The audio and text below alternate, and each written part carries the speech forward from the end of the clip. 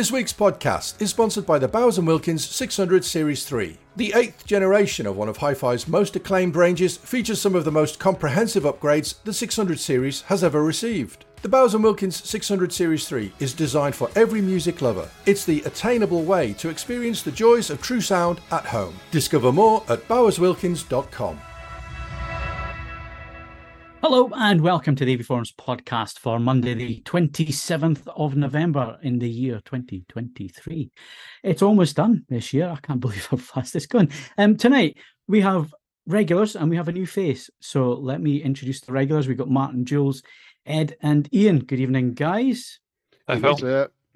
And our new face, new reviewer. Matt's been around a while, but this is his first podcast. So welcome along to the podcast, Matt. Just quickly, for those who maybe haven't seen your reviews yet, don't know who you are and what you do, give us a quick, brief introduction to yourself. American by nature, moved over to Britain about 10 years ago. Love AV stuff in the sides. I guess in the other world, I'm an IT guy, work on architecture, but absolutely love audio and video. Excellent. And the reviews that you've done for us so far are? I did the Bowers Wilkins 600 series home cinema package, and then I did a Monitor Audio Gold and their new Anthra sub package as well. Okay, excellent. So we're going to cover those tonight. The reviews are also up on the website, so go and have a look at those if you want to get into them in detail. So what else do we have coming up tonight? We have quite a bit to get through. So I'm looking at the Philips OLED+908 OLED TV. This is their flagship. It uses an MLA panel, Meta technology on board. Very similar to the Panasonic MZ2000 and, of course, the LG G3, so we'll be going into that in a little bit. Again, the review is live. There's a video review on YouTube as well, so I'm not going to get into it in great detail, but we will cover it very briefly tonight and point out a few bits and pieces about that. I'll also be previewing our Editor's Choice Awards. So the first of those went live today, the Hi-Fi Awards. Thank you very much for your hard work there, Ed. We're not going to get into that tonight, but I will preview it. We'll tell you what's coming up in the next 2 weeks in terms of the awards, what to look out for when stuff is going to appear. Matt's going to be looking at the Bowers Wilkins 600S3 package and, of course, the Audio Gold 5G home cinema package. Martin's going to be looking and previewing his upcoming reviews. And of course, Ed's going to do the whole hi-fi section. And you're also looking at an interesting product that's created quite a bit of conversation on the forums. Yet again, you've got a habit of doing this, Ed. So we're going to cover that in the hi-fi section. And of course, we've got your feedback to get through now.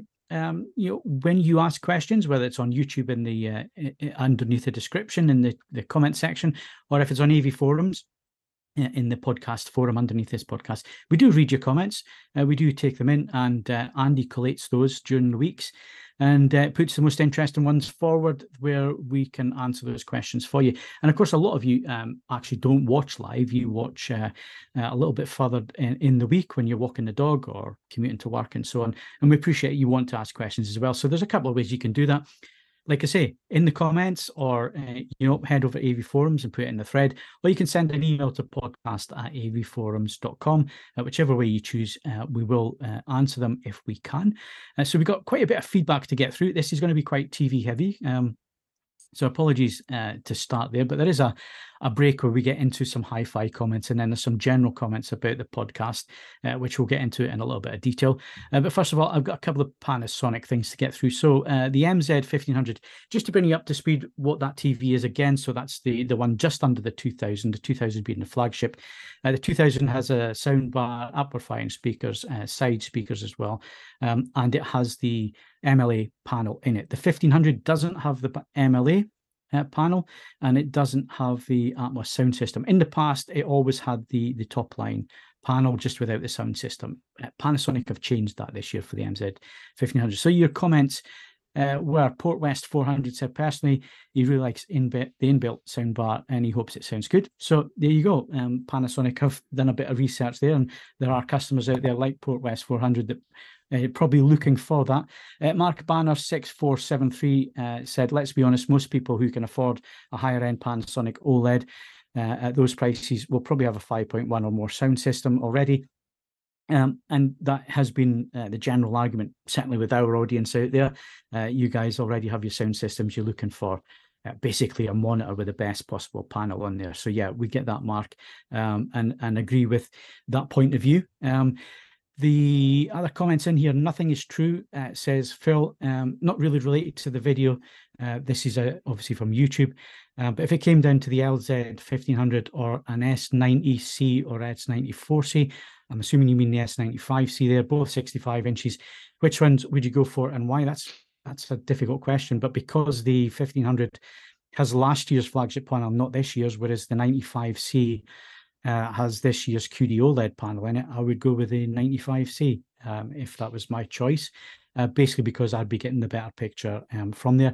But I would be losing out on Dolby Vision, wouldn't get Dolby Vision, but I think I would be swayed by that. And then Isaac6626, Phil, what do you think about Panasonic's upscaling and ability to deliver streamed content in a clean manner in comparison to the A80L from Sony? Sony's got the better processing. Simple as it has all the filters in there that make sure that compression looks good. There is a decontouring filter in there, and yeah, it looks nice. Smooth gradation control. So if you have got lower bit rate content, it does tend to handle it that little bit better than Panasonic.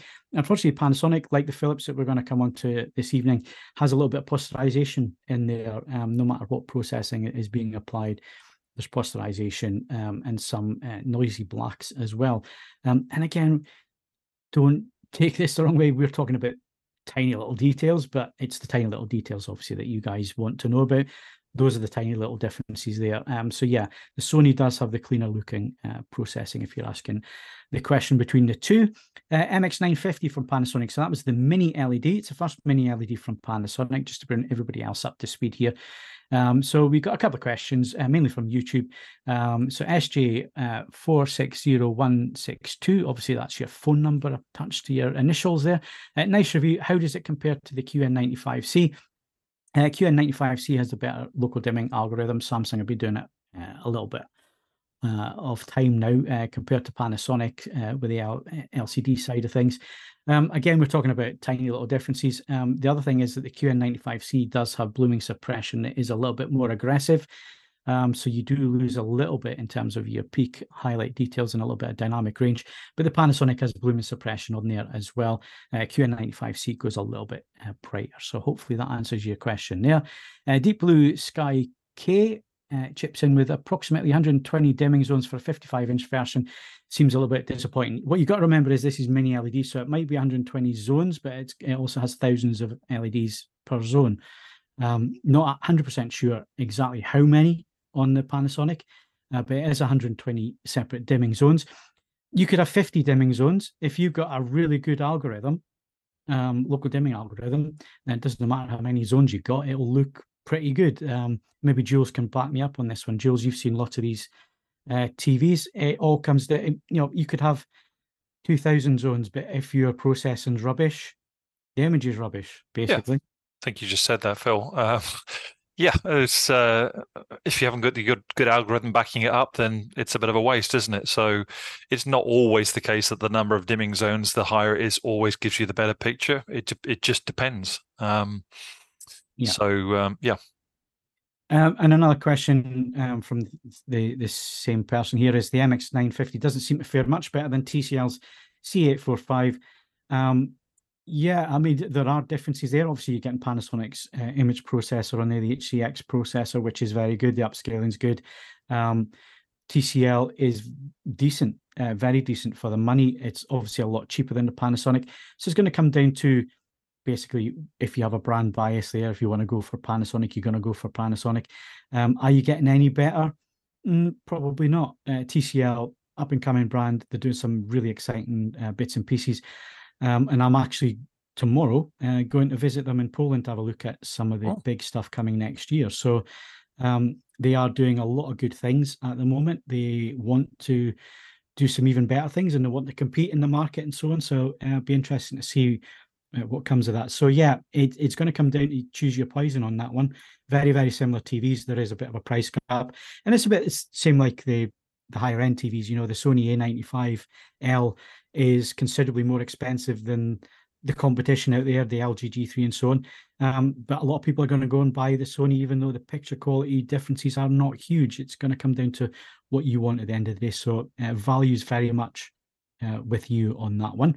And then I think there's just one more, which was the problem with Panasonic is app support or the lack of it. They do use their own smart system. I've got to say, I like it. It's really simple. It doesn't try to do anything over the top, and it works. Now, does it have a huge amount of apps? No. Does it have Freeview Play and all the catch-up stuff? Yeah. Is the picture quality good? Yeah.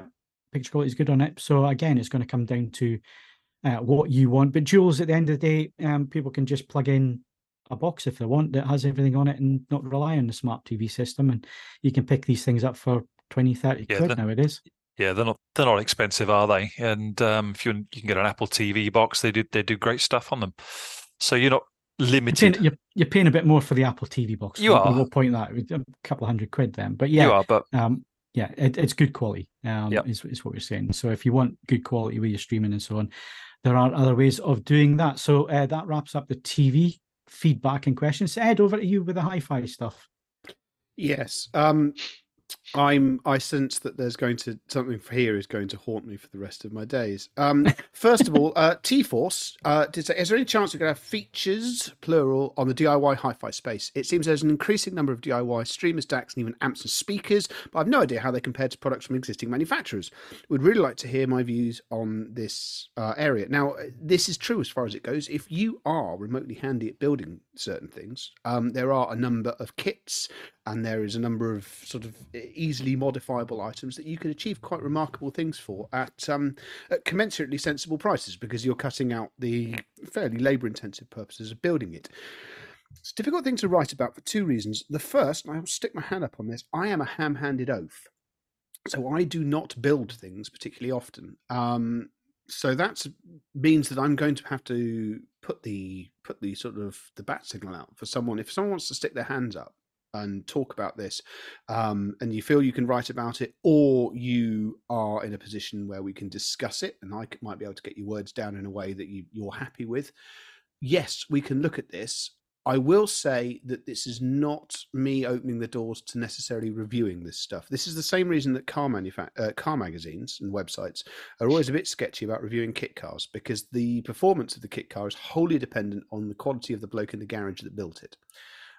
So essentially benchmarking it against something where I know you will get the same results every time is not an immediately straightforward thing to do. But discussing what is possible and what is out there would be interesting, and I am open to doing it. Then Boabis, who has commented on a number of items. If you're going to have Ed's standalone pod on YouTube, can it be called Cellyvision? And I have a horrible suspicion that regardless of what happens now, however much I complain, I don't have any means of stopping this, do I? It's completely. I don't think so. Really. No, I think so. And that brings us on to why that question was asked. So if you didn't listen to the last couple of podcasts, we are changing things up for next year, 2024. We want to make the podcasts more appealing, more useful for you, more educational, open up our experience between all of us, and have you ask the questions, and we'll present those back to you and be a bit more focused. And that means that we're going to stop doing the live broadcasts, but you will have at least one podcast every week of the year. We're going to pre-record them. We are basically at the start of the year going to put some kind of easy way of thinking this thread through each one, so we will talk about things in depth and in detail. So we've got some of the comments coming through. Let me touch on some of the comments, and then I can maybe expand on some of those so you know where we're going with this. So Matt says, comments, general podcast comment. He says, one of your American, this is not you, Matt, is it? No. Yeah. It's just making sure there's more than just one American. Yeah, there's more than one of us. Yeah. So as one of your American viewers who has been on board since the audio version, I can honestly say I love the podcast, just the way they are presented. The best thing about both podcasts is the interaction amongst all the members. which I find loads of fun to watch and so on. There is that aspect. We want to hang on to that aspect. So we will, it won't just be one person presenting podcasts. We're going to break them up. So there will be TV, there'll be hi-fi, there'll be home cinema, home audio. And then the movies guys are going to split their podcast up into different sections. But there will be the same faces on some of these podcasts. So it's not just going to be one person talking, but it will mean that we can deep dive a little bit more into subjects. So, and again, I don't feel guilty on a TV podcast talking about TVs when I know the other guys out there have got interesting things to say about home AV and so on. That's kind of the idea of the way it's going to go. And Toon Army said, excuse me, that he likes to propose changes and the deep dives into specific elements of the AV world and invited guests and experts. Yeah, that's another thing. If they are pre-recorded, it's much easier to get guests on. A lot of us work during the day, work from home, so we can record the podcast at times to suit guests and that kind of thing, which makes it easier to bring people in and get them involved. So yeah, definitely going to get the industry involved. Jules works in a very interesting industry in terms of professional calibration and studios and so on. We'll try and get colorists and graders in so they can answer your questions on, just how far away are these grading monitors to your end TV, and does everything have to look like a Sony grading monitor? Well, no, Sony's not the only name out there.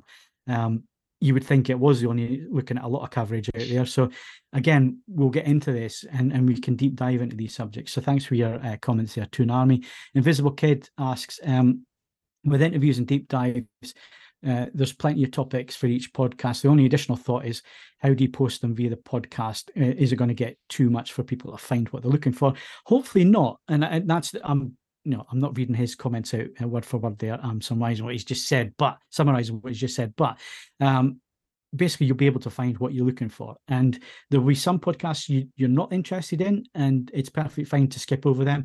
Hopefully you're interested in all of them if you're interested in this subject, but because we're splitting them out into separate sections, if you really want to deep dive into TV, you can. If you want to really deep dive into home AV and soundbars and that kind of thing, or full on 5.1, 7.1 Atmos systems and all that kind of thing, we're going to cover it all. It will have a section within each of these podcasts. So yeah, thank you very much for your comments on this. And there's just one left, which is Wreck It Yacht. Guys, really happy with proposed changes. The one thing I really wanted was the consistency of a weekly podcast. You're going to get that. And you also said an hour long. How's 45 minutes for you? That's what we're going to aim for. 30 minutes, 45 minutes. That's the average commute. And I think we can get, if we're going to deep dive and be one subject at a time, I think that's the way to do it. So if you do have feedback, you got any ideas of what you want us to cover for this coming year in the separate podcasts and so on, just give us your thoughts. You can do that in the forum underneath this podcast. You can do it on this video on YouTube, just in the comment section. Let us know. And of course, if you come up with some really good ideas, we will implement them. Absolutely. One of these days, we might actually do a decent podcast, but no promises. No promises on that one. Right. Ed, what is that under your on your top lip there? Is it something crawled up and died there, or is this like Movember? Congratulations. It looks great. No, this is the final phase of Movember now. I haven't enjoyed this. That we went through the selling alcohol to minors phase, the Ned Flanders phase, and we're now firmly into somewhere between man interviewed on BBC News in 1977 and I don't know, just sex offender. Basically, it's not a good look, but it is for a good cause. And first of all, I'd like to thank Phil, Jules, and Stuart, who behind the camera, who have all donated to this. So thank you very much for that. We have beaten the modest target, which is great news. My partner set out to run 60k in a month. She passed 100 at the weekend. So excellent. She's more than kept her side of the bargain. I mean, we might reverse roles next year. She can do the facial hair, and I'll try running. We'll see how that goes. But no, thank you very much. It's for men's mental health, which is shouldn't be, but it is a touchy subject, and this is going to go some way to hopefully assisting people out there. So yes, thank you. We'll stick the age up in the comments thing again if you want to take pity on this ridiculous appearance of mine. Someone commented before we went live that it looks like I'm wearing one of those joke glass nose mustache ensembles, and I promise you that I'm not. It's physically attached to me.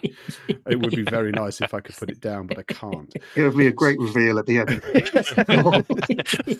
So yes, that's where we are. So thank you ever so much for that. Yeah, that's. You should get the full Kenneth Branagh. Oh no, Poirot.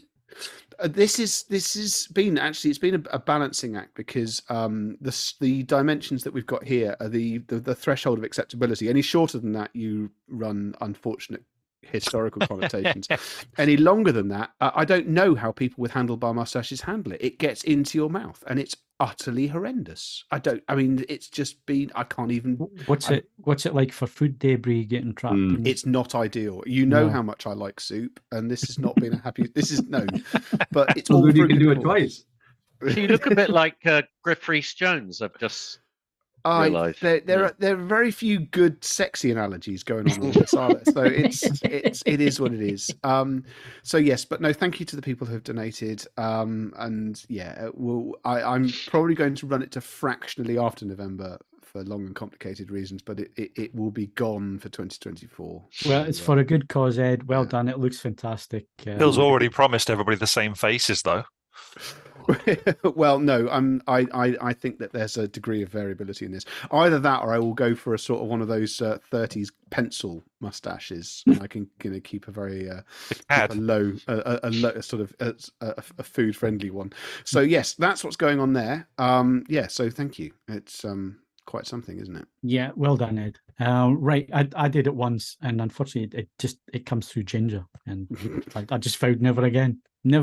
Are you Scottish? Yeah, I am. Have you figured that one out? Oh. Nothing wrong with gingers, by the way, Phil. Thanks. No, nothing wrong with gingers at all. It's just when my hair's black up here and it's a ginger moustache. Yeah, that's a bold look. Yeah, mismatch. Yeah, just a bit. But well done, Ed. Right, do you want to do current competitions, Ed? Yes. If you're listening to us from outside the UK, I'd go and make a cup of tea or translate Hardy's works into Greek.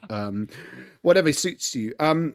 Right, you can win a pair of Astle & Kern UW100 Mark II True Wireless earphones, courtesy of AV.com, worth £270. These have got full range balanced armature drivers and support Bluetooth 5.2 with aptX Adaptive. There's ambient listening modes and a battery life of up to 29 hours in total, or 9.5 hours of continuous playback. So that's a lot of earphone. That's open until January. Humax A1 4K Ultra HD streaming box and 3 Humax Wi-Fi smart plugs. So you can win an Android TV streaming box, which has got all manner of cleverness on it. And then smart plugs, which can be controlled by your voice, making it easy to switch devices on and off remotely when paired with the Humax Smart Living app, which is a useful thing in this day and age. You've got until Thursday, the 21st of December on that one. There's also a chance to win the Wharfdale DX3 Home Cinema Pack, stylish and compact home cinema speaker set based on the company's Diamond 12s. That's courtesy of Peter Tyson. It's worth £500. You're going to have to get a shift on with that. It is open until midnight on Wednesday. So if you're listening to this after Wednesday, sorry, that one isn't open. However, I'm sent all the people who were listening outside the UK away, but if you are and you have made it back, you can win a $500 voucher to spend at MPB, the platform for buying, selling and trading used photo and video gear. They are very, very good. I have used them on a number of occasions. That is open until midnight on Tuesday, the 12th of December, I should say. And then, my word, we've got discs coming out of every orifice. Yeah, I think we'll just pick a few main ones. But if you're interested in discs, head over to read the full list. Of them here. I mean, there's things I don't even know what these things are. I mean, the Ginger Snaps trilogy. I mean, that's open until Wednesday. You can win that on limited edition Blu-ray. The Wandering Earth 2. Closes on 2nd of December on Blu-ray. Mission Impossible Dead Reckoning Part 1. I saw that. It was quite good. That's newly published. Picard Final Season, I quite enjoyed that. Oppenheimer, bound to be a test disc of some description. Yeah. So if you head over to avforums.com/competitions, there is bound to be something which blows your frock up. It's on a variety of formats, and so we've got hardware and software covered. But basically, if you're looking at the list of things to get people for Christmas and you're thinking, I can't afford any of that, just enter every single competition going, and people can win some prizes that they weren't expecting, can't they? So all good. Absolutely. Thank you very much, Ed. And we've got some new patrons and some people who bought us a coffee as well. Jules, tell us about them. Yeah, we do. We have Swiss Phony, and we have Mark James, who, if it's the Mark James I know, I've calibrated for you, Mark. Hello. Thank you very much. And a couple of coffees bought, Mr. Black 79 and John BN1 as well. Thank you very much as well. Yeah, thank you, everybody, for your support. It really is appreciated. Patrons, old and new, and of course, the new Buy Us a Coffee. Thank you very much for that. We'll give you the details a little bit later on in the podcast on how to do all that. But right, let's get on with the show.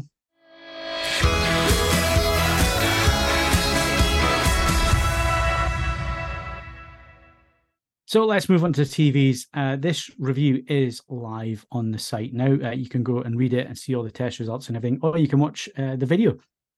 Which there's also a video live, so you can go and watch that as well. So I don't really need to get into it in any great detail here, which is a good job because we've taken 25 minutes to get the podcast started tonight. So I'm going to be quite quick with this because we've got a new reviewer as well who's desperate to tell us all about some of the bits and pieces that he's been looking at. So the OLED+908, the Philips OLED+908. Josie's had to play with this as well. So we were invited down to Abbey Road Studios last week. It was last week, wasn't it? Or was it the week before? I don't know. It all runs into one. Week before, yeah. Thank you for that, Martin. But yeah, we had a look at it. Jules managed to get his calibration kit onto it. I've had one in for review as well. I've actually had two in for review, a 65 and a 55. The reviews for the 55-inch. So this is a 4K MLA equipped TV with meta technology, which means it has the boosted brightness like the LG G3 and the Panasonic MZ2000. Very similar to both of those screens. Picture quality wise, it obviously has the P5 processor from Philips. Danny, who was down at Abbey Road, and there is videos coming which you'll be able to see in the next week or two. Those videos from our day there where we went in in the TV in a bit more detail. But basically, Danny's developed the P5 processor and some of the picture modes on there. So it will do filmmaker mode, which is obviously what a lot of you guys out there are interested in, certainly what myself and Jules like to see it on TVs as well, because it gets as close as it can out of the box to the industry standards for you to watch TV as it was, or films as it was mastered and intended to be seen.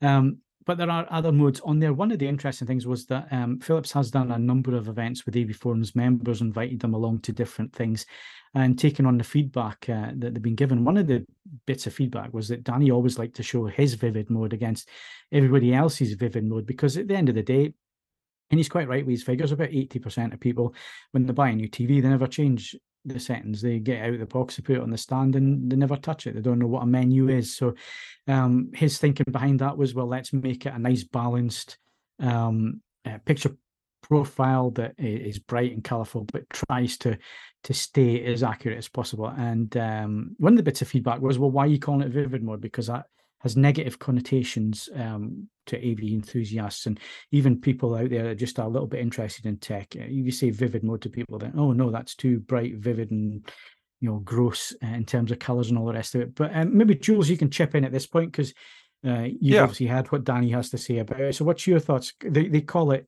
crystal clear now, not vivid. And thanks to the AVForums members, that feedback was taken on board, and that's what they call it now. So what was your thinking behind it?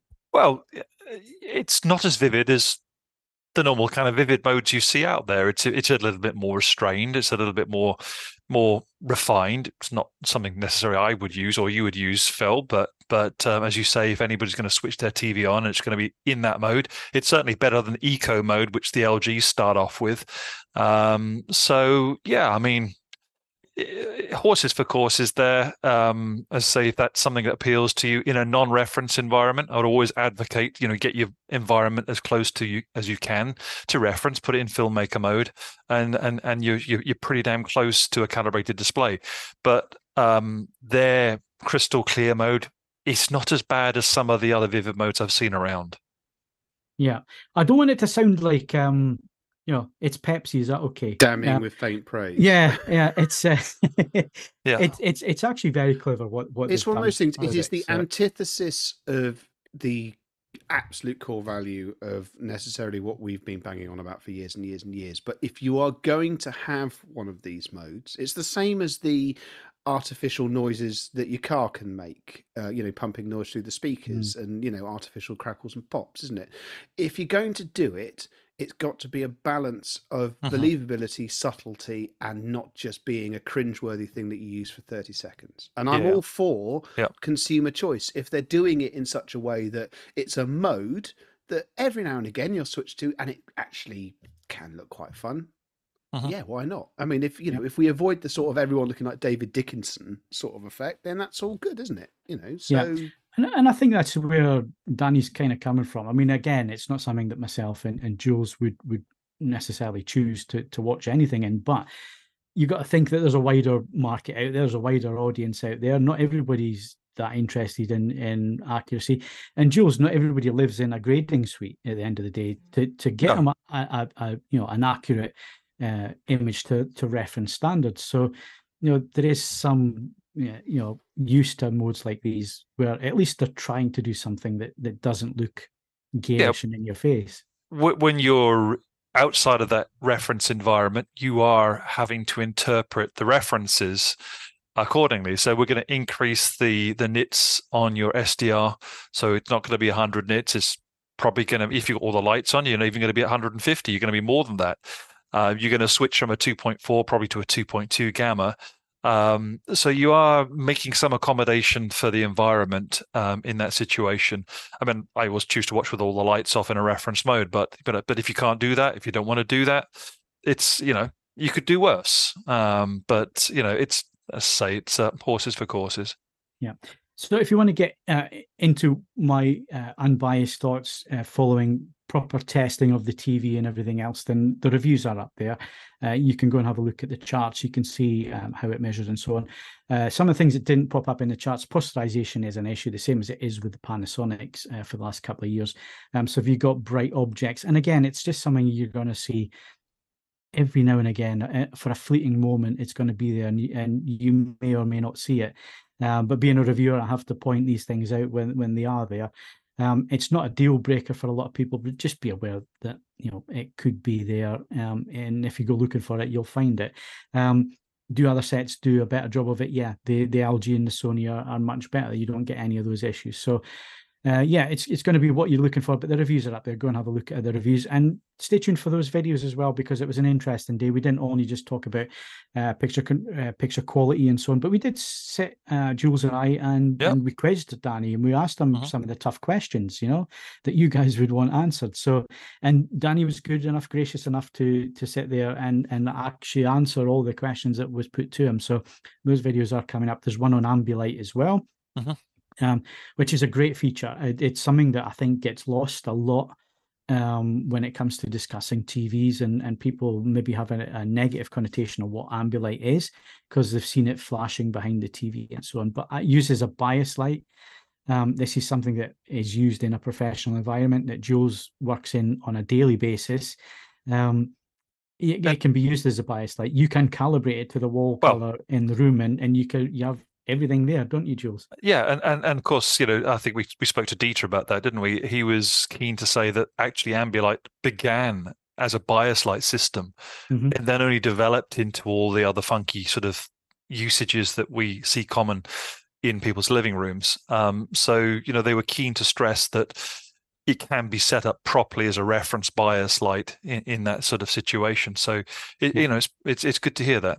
Yeah, absolutely. So yeah, that rounds up on the Philips. Go check out the reviews, and of course, like I say, those videos are coming up soon. There was one other video. Oh yeah, Bowers and Wilkins.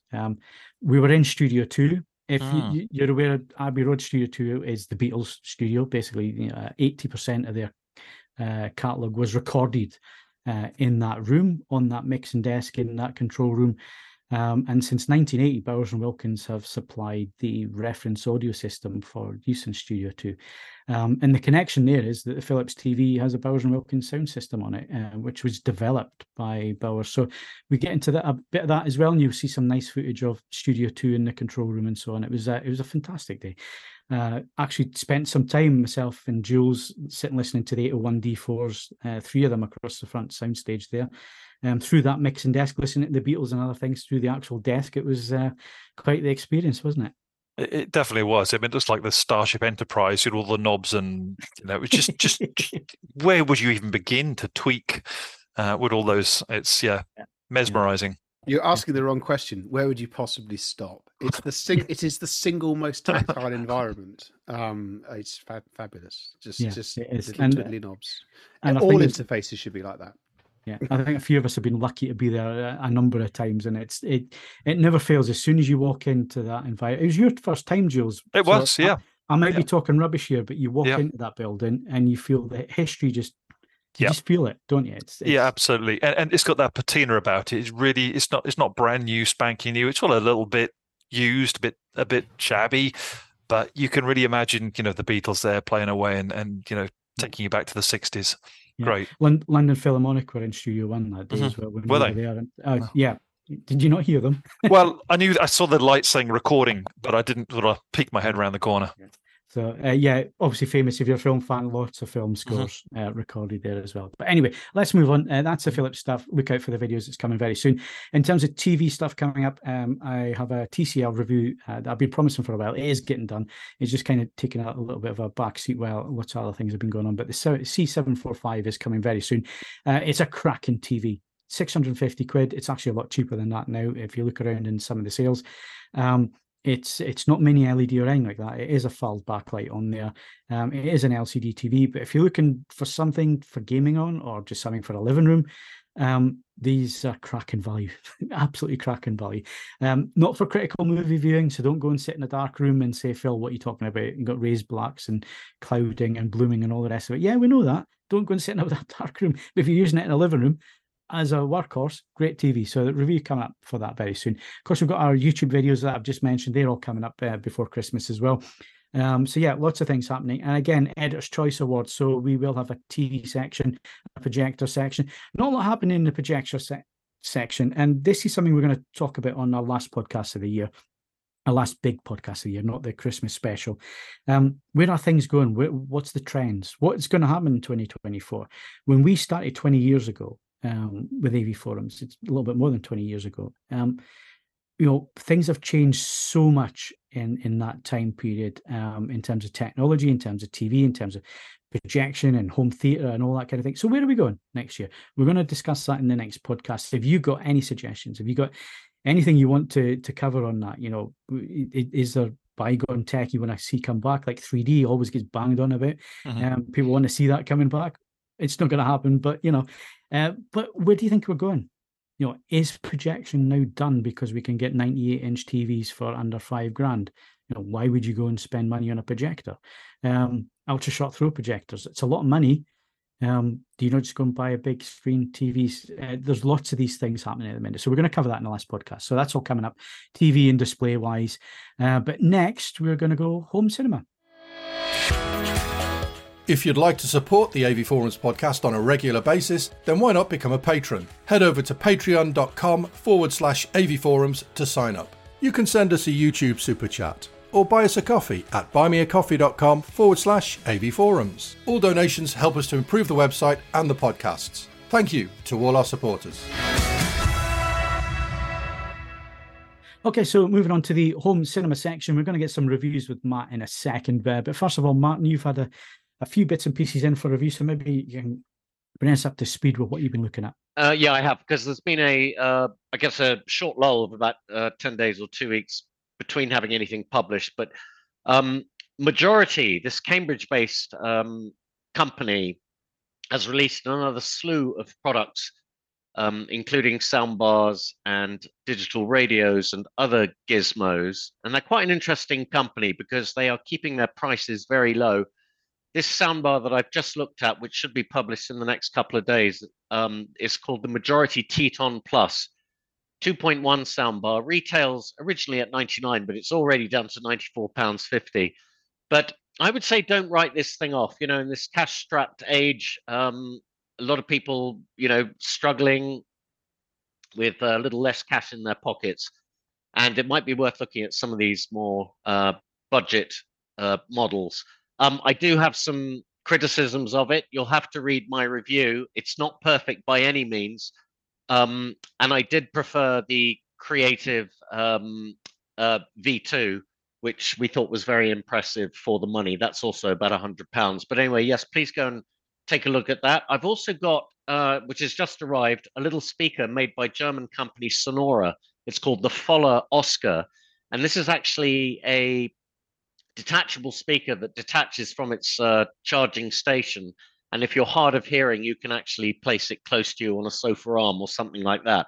But just some initial impressions, taking it out of the packaging, it's absolutely beautifully manufactured, this thing. So I'm very interested to take a look at that. I've also got a subwoofer coming in from JBL, this JBL Stage 120p. This is what we'd consider a budget subwoofer at £399. It's a ported sub and a 13-inch driver and 250 watts of onboard power. What I'm possibly most looking forward to, though, is the Lingdorf MXA 8400 8-channel power amplifier, 8 times 400 watts into 4 ohms, I believe, if I'm right. I love the juxtaposition there. We're talking about 99 soundbars, and then all of a sudden. It's an interesting spread for sure. So. Yes, it is. Yes, I'm definitely at both ends of the spectrum here. Sorry, so if I blindsided you there, but my understanding is that this new Lingdorf amplifier, although Class D Purify Eigentat amplifier modules, which have been customized by Lingdorf, my understanding is that it sounds incredibly like a Class AB design. Also got the Emotiva MR1L, which is 13.2 channel receiver with 9 channels of amplification on board. And Storm Audio, we were going to look at the PA16, but that was reviewed by Steve Withers, the Mark II. Turns out the Mark III only has a cosmetic upgrade on the outside, so nothing going on the inside. So we may take a look at their 20-channel receiver, which is the I think there'll be a lot of interest in that. Yeah, I think some people will be interested in that one. It's only 20 grand as well. 20 channels. Yes. 20. 20. Yeah, that's correct. 20 channels, and it's £1,000 a channel basically. Oh, bargasm! I'll have 3. Excellent. Thanks for that, Martin. Lots of good reviews there. Interesting products. 99 quid all the way up to Martin. all the way up to 20,000. Yeah. Excellent. Right, Matt. So Matt introduced himself at the beginning of the podcast.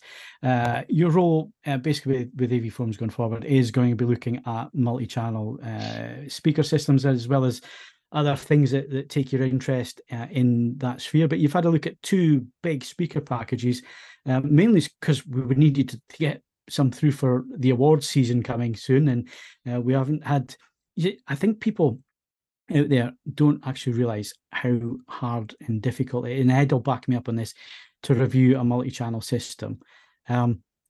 Just the packaging alone that these systems coming, the weight, especially if it's got a subwoofer or 2, the amount of input. I mean, I'm telling you this. Matt can tell you this. He's now a veteran when it comes to these systems. How did you find that side, before we get into the rest of it?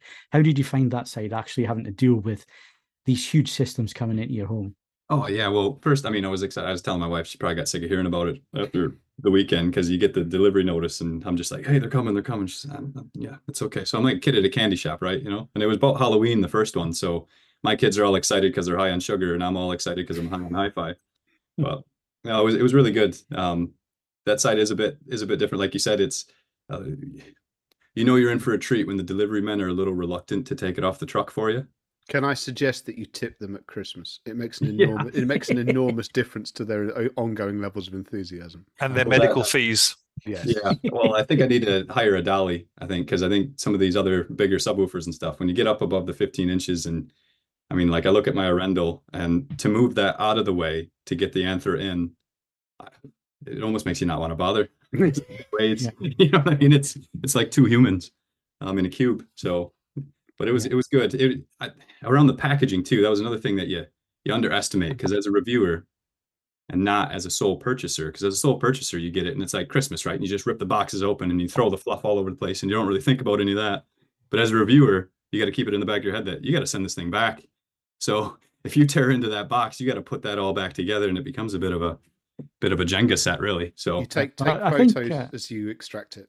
Yeah, I think myself and Ed, we've mentioned this before. We should really start a TV program called The Krypton Factor, where Gordon just assesses us on taking the kit out of the box, but then repackaging it again, because it can get to the point where you've packaged everything the way you think it goes in. That last bit of polystyrene just sticks out that ever so slightly at the top of the box, and you can't get the top flat, and you've got to take it all out again to figure out it again. So. Yeah, that happened to me on the first set. Yeah, I went to put the floor standard in and forgot one little bit, and then had to take the whole thing out and redo it all. And I think I forgot to put the grill in first before you put the sheath over it, and it's all, But it does give me a whole different appreciation for the people that put those boxes together and the logistic side of that.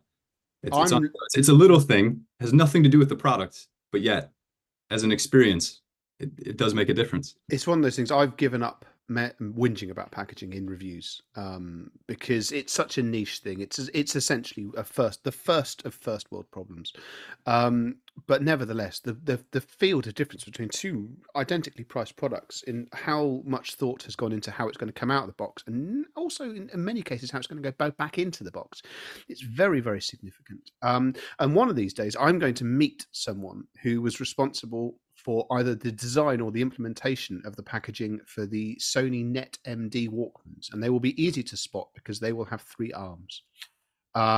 Because honestly, I've never seen anything like it. The moment that you popped the first flap on the box of those, it exploded like the Hellraiser puzzle box. And after that, everything else has seemed relatively benign. So, and the other, I don't know if any of you had experience or a lot of experience of opening up soundbar boxes, but if they have subwoofers in them as well, and they have this extraordinary sort of layout, and then trying to get into the things, knowing where the actual door opens is a challenge in itself. Anyway. Yeah, I rebox record players, so I'd just like to throw that out there as a particular form of. Try 65-inch TVs on your own. Maybe should we just rotate one stage round for one set of reviews? I'll stare confusedly at a television, and we'll send record players out to random people, and it'll be brilliant. Why not? Yeah. Anyway, let's get back to that. So it's one of these sides, because you're a new reviewer, I want you to try and get that across to people out there that maybe they don't appreciate. Where do you put these boxes? Where do you put the kit and all that kind of thing when it comes through? But anyway, you've had 2 big systems. Let's start with monitor audio. How did you get on with the Golds? Yeah, so they were. I was really interested in those ones because of the tweeter design. So they use a ribbon tweeter in the Gold series, which is quite a bit different than what I've got in my reference setup. So I've got some Crix 45s on the side with soft dome, and then I've got some aluminum tweeters in the front that are definitive technology. So and I knew I've got some near field Atom speakers that I do for sometimes when I like to pretend to be a DJ. And they've got a ribbon tweeter in them. So I kind of had an idea of what they were going to do with like a depth of soundstage. And this is something that I try to start all my reviews. So if you go and check out the review I've posted, I try and do a measurement, just a quick sweep, nothing special, just to give you guys an idea of what I'm hearing when I'm trying to talk about it. But that's something that's very hard to show in a measurement, the depth of field that you get out of these things. And that's what I thought was amazing. So traditionally, I've got these DefTech bipolar towers, which they got a speaker in the back of them that fires backwards and forwards to create this big sound stage. So I'm quite used to that. But on these Golds, that ribbon tweeter pretty much emulated that without creating all the negative things of a bipolar bouncing it all off all your walls. So that was cool. And then aesthetically, talk about life acceptance factor. I mean, that thing, I wasn't joking in the review when I said you could set that next to a piano. That ebony finish on those I thought was really nice. And then I think more importantly, the Anthra sub, because I know that some of the reviewers had made some comments on it after I posted about like the W series being a bit weak in that. But the Anthras were essentially, they use the C-Cam driver. It's just a bigger version than what they've got on the towers. So it's just, but there's something I probably should have taken a photo of, but the cone on that So for those of you that know like Pro Listen, where you got that checkered pattern, and then you've got in the Bowers that we'll get to the continuum cone, which has its own little effect. These CCAM ones, it's like these really little honeycomb looking things. It's almost I don't even know how to describe it, but it almost gets you in a little bit of a, like if you look too close at it, you just want to play with the light a bit. So I obsessed with that for about 5 minutes before I even turned the things on. But what I found most impressive about that sub, which maybe didn't show through in the review enough, was they've got this app, which normally apps are, I don't know, take it or leave it depending on how useful they are. But this one, if you look at the difference that you could do with the EQ, I mean, I literally only took 10 minutes and got what I would consider almost similar results to if I would have used my mini DSP to try and get there. But the difference is the ease of use of that app. That probably took, like I said, it was 10 minutes when I could have easily dropped 2 hours into trying to do the same thing with the mini DSP. So for somebody who's not as much of an enthusiast on the detailed, turning the knobs, like Ed was saying, if it's got a knob, you want to turn it. If you're not that type of person, but you still want to have some configurability, that app gave a tremendous amount of that. And I thought that was really good, a really good thing to see in that. Granted, the price point on that Anthro, I think some people probably walked away after they saw the price of it, but you could see where some of that money was going just in the app investment alone. There's an argument as well that Monitor Audio, there's nothing to be gained from a brand like Monitor Audio trying to out SVS. If you're going to go to the effort of producing your subwoofers in-house, they have to have a USP of their own, and this strikes me as a perfectly sensible one. If it's going to facilitate, I was about to say normal people, but normal people wouldn't buy them in the first place. If it's going to facilitate the less than totally committed owner getting more than respectable performance out of it, that's the exploitable niche, and it makes perfect sense. I totally agree. Totally agree. And as far as the performance of the thing, I mean, I had it my room's quite large. So it is, I mean, a 10 is probably unfair to put in that room, but it worked quite well. And it never, because with any new subwoofer, and obviously it was one of my first ones to really take a crack at. So I did all the normal torture tests to it, where you throw on Oblivion and the other Tom Cruise film where it goes down to stupid low in the beginning and all that kind of stuff, and the eye-opening scene and all those in Blade Runner 2049. And I was surprised at how well the sub reacted to that. Never overextended, never made any weird noises. There's never any weird resonances or like bloated feeling. I don't know. I like to compare subwoofers to like slamming a car door. You can kind of tell the quality of them. So like if you slam a Astra door compared to if you slam a BMW door, you just kind of know the quality in the build just by how it sounds when it makes that thud. It was kind of this way without that subwoofer, I'd say. Excellent. So if anybody wants to get more in depth, obviously Matt's review is up there for the Monitor Gold, Audio Gold, speakers and the new sub. So go and have a look at that and check that out. And wrapping up on your stuff, Bowers and Wilkins. So the new 600 S3s, 600s, I remember, early 90s, I bought my first pair of 602s, I think I bought back then, with the original Kevlar drivers in them, yellow drivers and so on. And they've been a model that has been around a long time, and now we're on to Series 3. So you looked at the 606, is that correct? I did, and handed it an Editor's Choice Award, no less. Yeah, excellent. So we were keen. A lot of people out there, it's the first entry point into Bowers, the 600 series. They've always been popular as a multi-channel system and an entry point. So what did you think, Matt? Did they live up to previous history? Are they adding anything new this time around?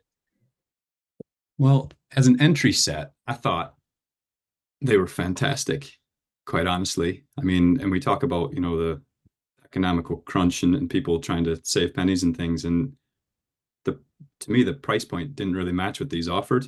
I just thought they were really good. And it was, I mean, obviously I had these, so I went from the ribbon tweeters on the Monitor Audio Golds one week to then swapping it all out for this B&W, and they use a titanium tweeter, which was an interesting implementation. So you can see that above the cone there. And then you got the continuum driver that sits below that. It's that silvery, like my wife said, it looked like one of those skirts from the 19 whatevers that girls used to wear when they go out, that real aluminum foil looking stuff.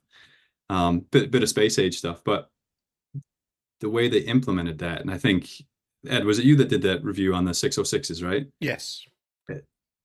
I just thought it was, sometimes people talk about like true sound or whatever. And again, you can go look at the measurements in that, but I just thought that these were, it did sound true, as corny as that is. Yeah, no, I was absolutely prepared mentally for this being for the 606 S3 being a breathed on version of the S2. It would have some detailed improvements and, well done, Bowers and Wilkins, stays competitive, so on and so forth. It doesn't look that different to the one that came before, but it's genuinely outstanding. It is... The jump in performance is very, very significant. It's in what I would be interested, and shamefully, Matt, I haven't actually yet read your full review on this. What I'm most interested in, especially given the nature of where our reviewing sort of exercises differ insofar as you can calibrate down and you can be shooting for an actual measurable baseline. The one thing I found that Bowers and Wilkins has rediscovered in the last couple of years is that it's now fun. I mean, I can't measure fun, but I know it when I hear it. Is that same sort of general sense of joy present when you've got 5, 6, 7 of them in a room? Because it's definitely present when there's 2 of them. Yeah. So then that happened to me, actually. I wrote about it a little bit, but there was I think it was an Evanescence cover that came on, which was an older song that I used to like back when I was in high school or whatever. So that kind of dates me a bit. But anyways, this quartet redid it. And I listened to it the first time. And another thing I kind of really liked about the Bowers is you could just keep turning them up. I don't know if you did that with the 606. I just kept turning them up.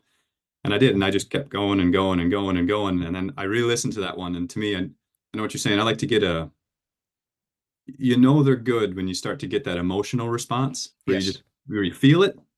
It sounds corny, and I don't mean feel it as in like the below 20 hertz, like shaking your guts feel it. I mean like you have an emotional reaction to what's going on, and it kind of just moves you, as soft as that may make me sound. But that's what perfect sense from this end. So yeah. And Absolutely. it's good. It is invigorating to find that that they're doing that when you've got multiple ones of them in the same room as well, and they are calibrated. And I don't believe for a second that there's any inaccuracies creeping in. This is still a company which has developed a reputation for being in Abbey Road and things like that. But nevertheless, there is a palpable joy to what they're doing at the moment, which wasn't necessarily there 5 years ago. And I'm delighted that it's still extant in the multi-channel side of it as well. Yeah, well, and one of the other side benefits for those viewers that do like to watch material with their partners, it was probably one of the first times that my partner didn't ask, what did they just say? Right? Which is like the ever annoying thing, right? Because then you end up explaining the movie and then you miss the next line or whatever. But that didn't happen. So I thought the vocal clarity on the center, which I know some people again on the reviews dogged about the size of the cones because they matched the 5 1/4 or the 5-inch, which with the surrounds instead of matching the 6 1/2 in the front, which was a little bit of a different design choice. But it didn't affect the job of the center channel in this case. And that was to me what was really impressive, because that was the first thing I noticed when I took it out of the box. I'm like, man, this thing's a wee bit small, really. But it didn't have any effect on the actual experience, which was good. How were the surrounds? Did you have them to the side or rear behind you? Yes, to the side. Okay, yeah. I got a bit of a weird room where my seat is I got a pool table behind me, so it makes sense for me to have them on the sides. And that was one of the other things. Like I think I said in the review, I listened to Tenet, and there's a particular gunshot in that I don't remember because I haven't watched the film in a while. But again, I had it cranked up because it was Tenet, and this gunshot hit, and I was surprised at how much those 5 inches can throw something at you. It's scarily, really. I mean, I move my head and whatever. I'm quite a jumpy movie watcher anyways, but yeah, it definitely has that good effect. And they integrated well with the fronts, did they? Yeah, well, that was the thing that it was interesting, because they use the same titanium domes as the center and the same size cones, except they're just single. So it creates this like triangle effect, and then you've got your stereo towers that are the 6 1/2. So they got a little bit more grunt to them. So I thought that was, you can kind of tell that Bowers is coming from the musical angle on that, right? So it's catering to the group that's going to use the stereo listening, and you get a little bit more out of the towers, and those 3 are going to be shut off anyway. And then you can quite quickly switch it over to the 5.1, and there's no timbre mismatch or power mismatch really when it's panning around, because there's quite a few films that I watched for that reason, to like kind of say, because again, I I look at the size of a speaker and I go, right, displacement should win. But it kind of defied that a bit, which was good.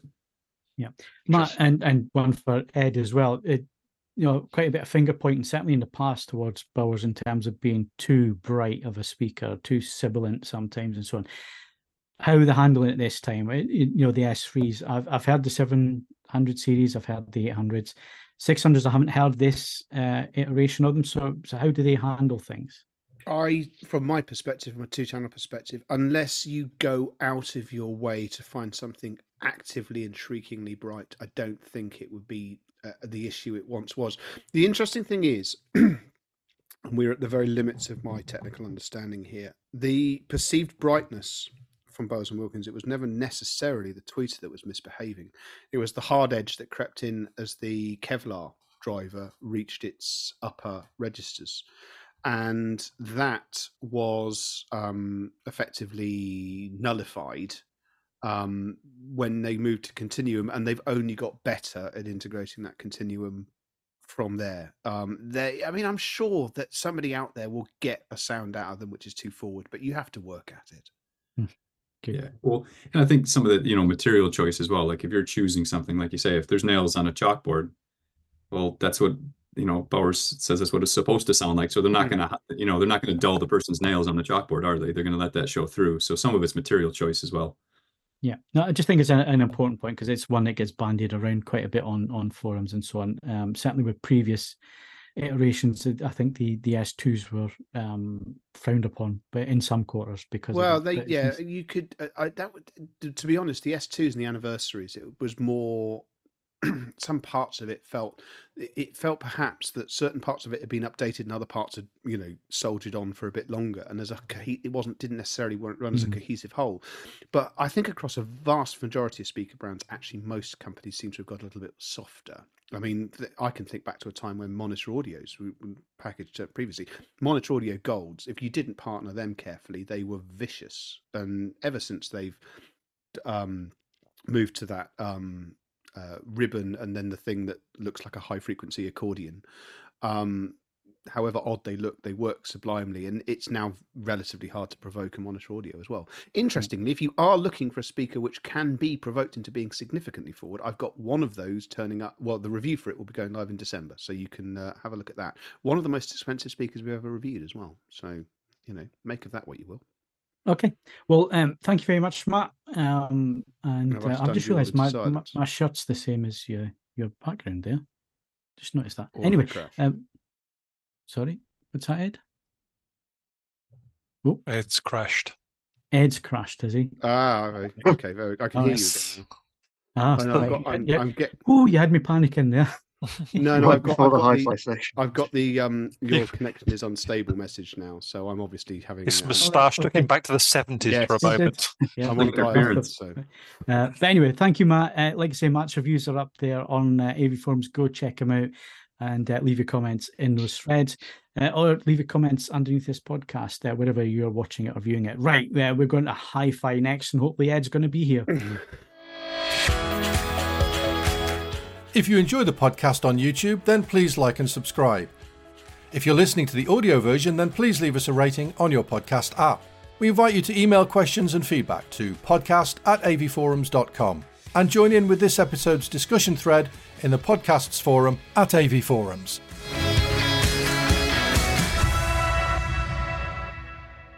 Right then, hi-fi section. Thank you to everyone else. Do continue to chip in as and when. Right, in a bit, I will very, very briefly just say 10 words about the editor's choice, and we'll discuss the singing hot plate that is the Musical Fidelity A1. But we have some news stories to begin with, and before we get stuck into things that are quite expensive, WIM Audio has launched something which looks to be tremendous value, doesn't it, Ian? Yeah, well, we hope so. Obviously, the company's made quite a splash of late with a series of streamers that have been doing very, very good things in very affordable packages. And they are set to launch their own WIM amp in the very near future. It's priced at £299, which is something of a high point for the company, but obviously relatively low in the grander scheme of things. It comes with Class D amplification, offering up to 60 watts per channel into 8 ohms. It covers most of the usual suspects in terms of connections and compatibility, obviously including wireless support to help with the streaming side of things. Plus, there's access to the Wim Home app and all of your favorite streaming platforms. And hopefully, if it can match the company's previous offerings, then we should be expecting very good things from it as well. I'm expecting very good things from it. I've got a review sample on order. Should be with us hopefully to get through in December to go live in January. The other thing, of course, that Ian didn't mention there that's going to make win friends and influence people is that it's got HDMI ARC as well. So if you're looking as a means of basically providing a one-stop solution to bolstering the sound of your TV just by adding a pair of speakers on either side of it, if this is anything like as good as the streamers are, it's going to be pretty damn good, isn't it? Pounds. So yeah, we've got one of those on order. Please don't worry about it. I will get it through as soon as I can. Also, a company that generally does some rather good value things. iFi has been at the more sort of spendy end of what they do with the Diablo 2. Is that right? Yeah, I've just seen a lot of similarly good things in very small packages from iFi Audio of late.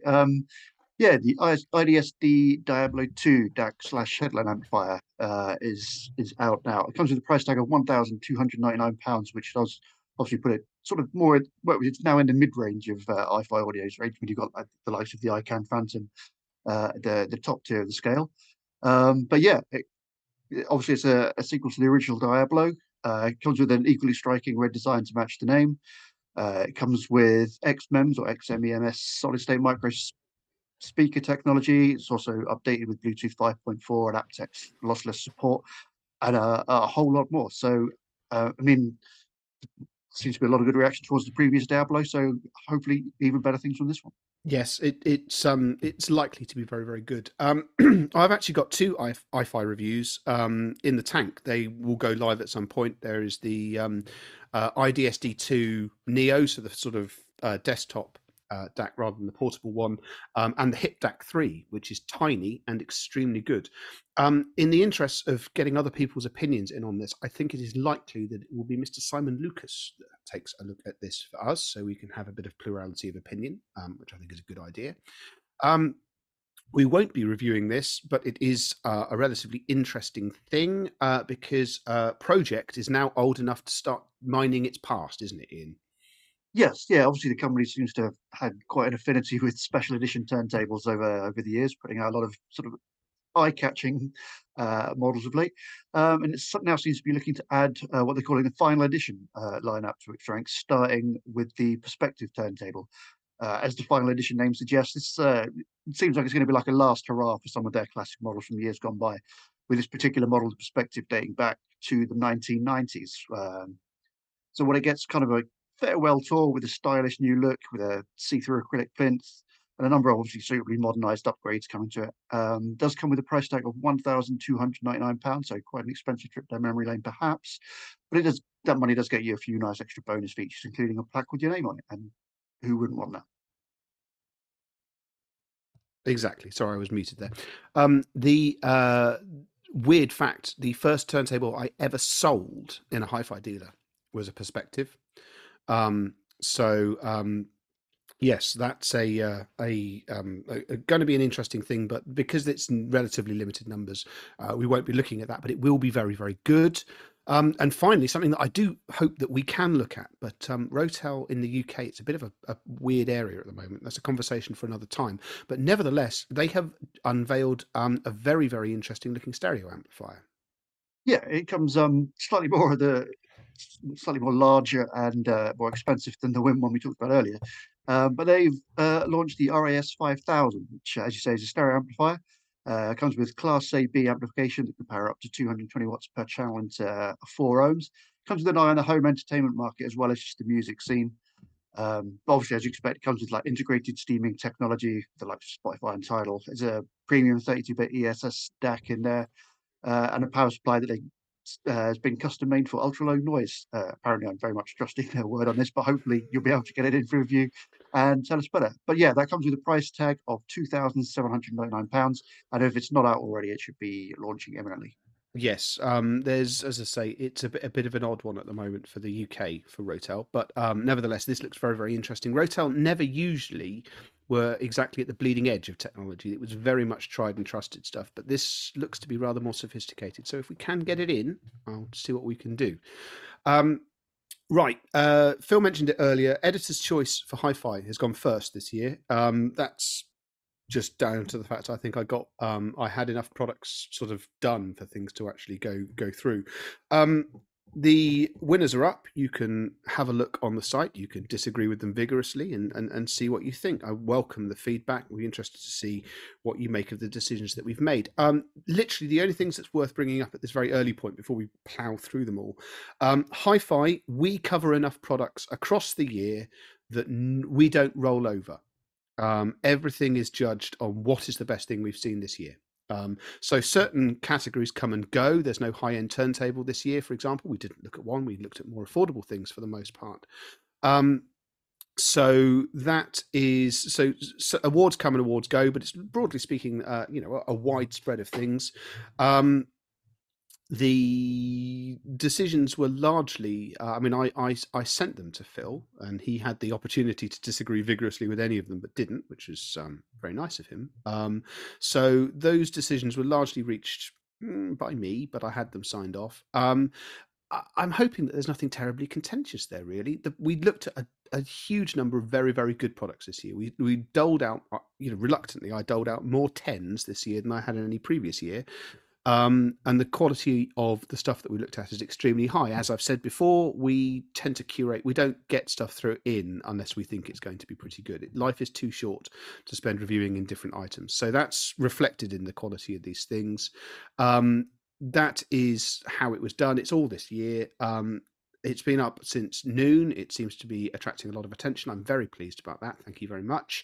If you have any questions about the decisions that have been reached, put them in the comments and I'll do my best to justify why I reached the decisions that I did. So that's one thing I want to draw from this, and hopefully other people see this as well, and it's touching back on what we were saying earlier in the podcast, and that is where we're heading when it comes to AV, when it comes to Hi-Fi, when it comes to everything that we are interested in as a group here and as a community on AVForums.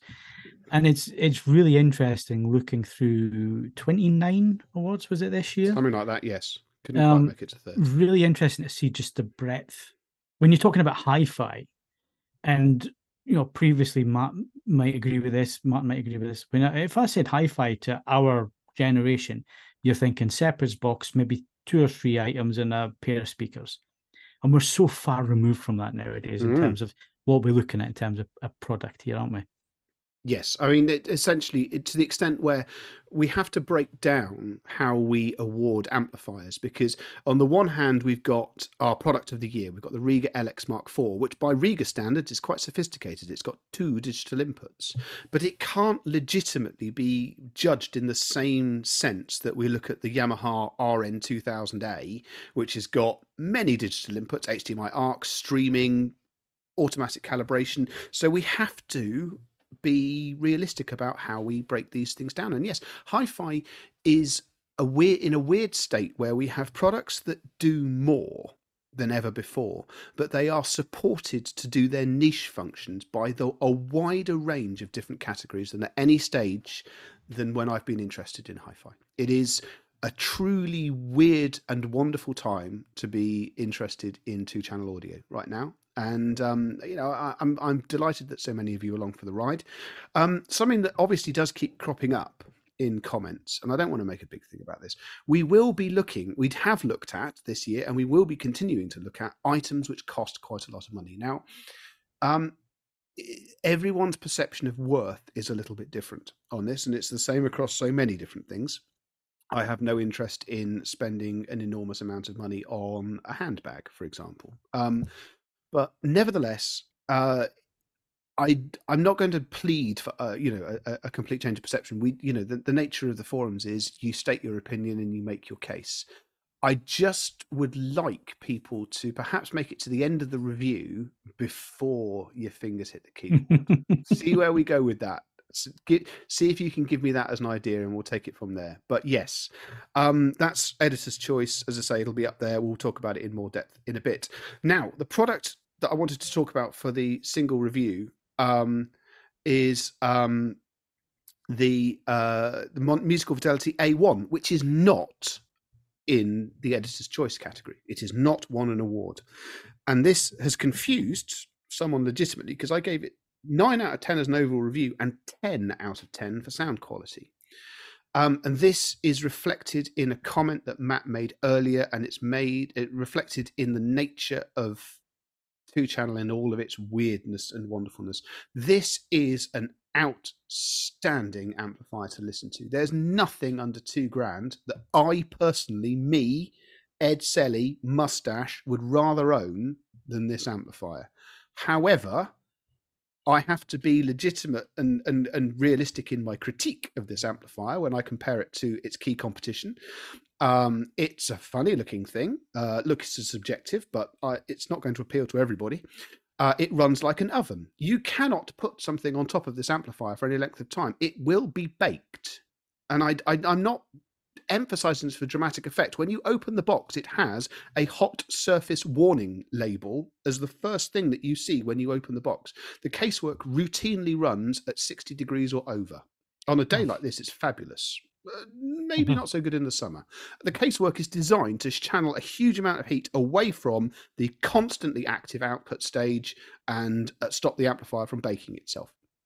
And that does mean that I don't believe that this is ever going to qualify for a decent energy rating. It has no digital inputs.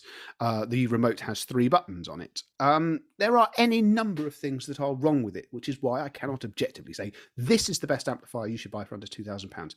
However, if you can put all of the impracticalities to one side, if you just want to sit down and listen to it with sensitively partnered source and loudspeakers, it is an unadulterated joy. And for a number of people, that's all that's going to matter. And I thoroughly enjoyed writing the review. The review is the best part of 3,000 words long, because I had to try and make sense of this weird little box. But yes, the comment section reflects the fact that some people are going, that's demented. And some people are legitimately pointing out that if it runs like an oven, I mean, what's the longevity like? And well, that was going to be my question. Other people saying, well, I own one from the 1980s and it's still running. So the jury's out on that, but they've put a lot of effort into making this more robust than the original, and it's absolutely wonderful to listen to. I cannot stress how entertaining it is. So that is this is exactly what Matt was talking about earlier. It's in terms of that moment of emotional engagement, this thing delivers in spades, and for a number of people, that is all that is going to matter. And if you're shopping at this price point, take on board my concerns about it, go and have a listen, and a number of you will go, Riga, what Riga, NAD, what NAD. The only amplifier that you'll want to buy is this one. So that is why it's here. It's highly recommended. I didn't give it a best buy. Well, if anything, Ed, you've intrigued me to go and have a listen to one of these now. Yeah, if I can get the opportunity to. So it's utterly wonderful. The combination of that and the Neat Petite Classic. Oh, it's the most fun you can have with your clothes on. So yeah, I absolutely cannot recommend it highly enough, except the fact that I have to be guarded in recommendation because there's a number of things it does that are, for some people, mildly concerning. That is 2-channel audio in all of its wonderful glory. In terms of other things in their wonderful glory, I have been finishing off a clutch of items. They should be uploaded, Phil, I think the 1st of December, if I'm being honest with myself, not the 30th of November. Obviously, Editor's Choice is already up. We have got a very large pair of loudspeakers from Triangle. We have got a very small pair of loudspeakers that look like a very large pair of loudspeakers from Fine Audio. The Eversolo DMP A8, I know a number of people are rather keen to read that review. It is written. It has not one, but 2 contentious statements in it. I warn you now. And then I am most of the way through currently writing the long form Christmas review. I popped this on Instagram and so on and so forth. This is the Riga Naya, the flagship turntable from Riga, £12,500. And because Riga has very generously let a Planar 10 live here for some years, they're set up next to each other. And unless you know what you're looking for, they appear to be 2 identical turntables, but one of them is more than twice the price of the other. So yeah, I've got to explain why. Is it worth it? How can that possibly be the case? It will be long. I'm just baffled that the other one's £6,000. Well, okay, you don't buy Riga products for weight. I will say that. They are dinky little things.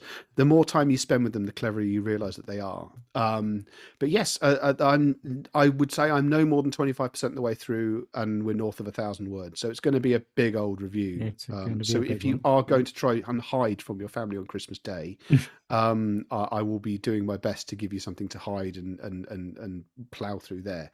So yeah, that's what we've got coming up. All that is left for me to do at this point is to talk about album and vinyl. They are separate this week. Album of the week. I need to make sure I get this the right way round. This was a bit of a surprise. The album is Vince Clarke. He of Eurasia and originally Depeche Mode. And he released an album called Songs of Silence. And if you are expecting it to sound like Eurasia or Depeche Mode, I've got some news for you, and it's not going to be. Well, it depends how much you want it to sound like that. He recorded this largely during lockdown using new software and new equipment that he had both helped to develop and then brought in. I think this album is absolutely astonishing. It's electronic. It's largely exists, and there are real instruments interspersed with it. There's an old Durham mining song interspersed with it at one point. I can't stop listening to it. I think it is absolutely astonishing to listen to. It's gone straight into test material because some of it goes seriously low and seriously loud with serious dynamics. I will hopefully be picking up on vinyl, but it is my album because I think it's a more general thing. I think it is a truly interesting thing. If you are from the Boards of Canada end of things, you've also enjoyed the recommendations about Marconi Union and people like that, this is going to be very, very long way up your street. I think it's absolutely brilliant, and I cannot recommend it highly enough. If, however, you don't want to listen to electronic droning, vinyl, but it's all on all the major streaming services as well. The third album by an act called Ghost Woman. It's called Hindsight is 50/50. Ghost Woman, I've given the nod to their first album as an album of the podcast as well. It's semi-retro, it's scuzzy, grungy, real instrument work, and I think it's absolutely brilliant. It's dark, it's brooding, and it's got some damn good tunes on it. I wouldn't say it's a recording for the ages, but I bought the first album on vinyl and it sounds pretty good. So it's here because I wanted to talk about two albums, and it's on vinyl as well. I've got my copy on order. Because it is the 27th of November and not December, the playlist is not a Christmas playlist because we don't listen to Christmas music in November, do we? The playlist is on Spotify. It's called Winter Chill 2023.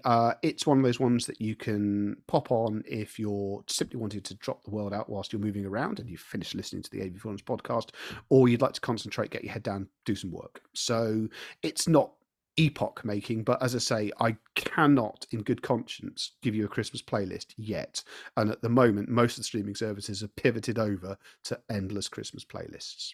So those are the recommendations. That is the hi-fi section. I thank you. Yeah, excellent. Thank you, Ed. Wow.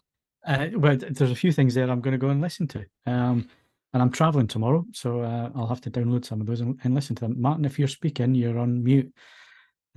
So yeah, you had something to say? Ed, could I possibly ask you something about the Vince Clarke album? So, Yes. in my opinion, he was very much the genius in in Erasure, and those songs that did work were amazing. Yeah. Is there any of that sort of very intelligent sort of progression of, sort of chord-like progressions and intrigue that he inserted and maybe needed to explore a bit further? Yes, but it's happening a great deal slower. Okay. All right. So yes, no, the man hasn't lost his touch, not at all. But this.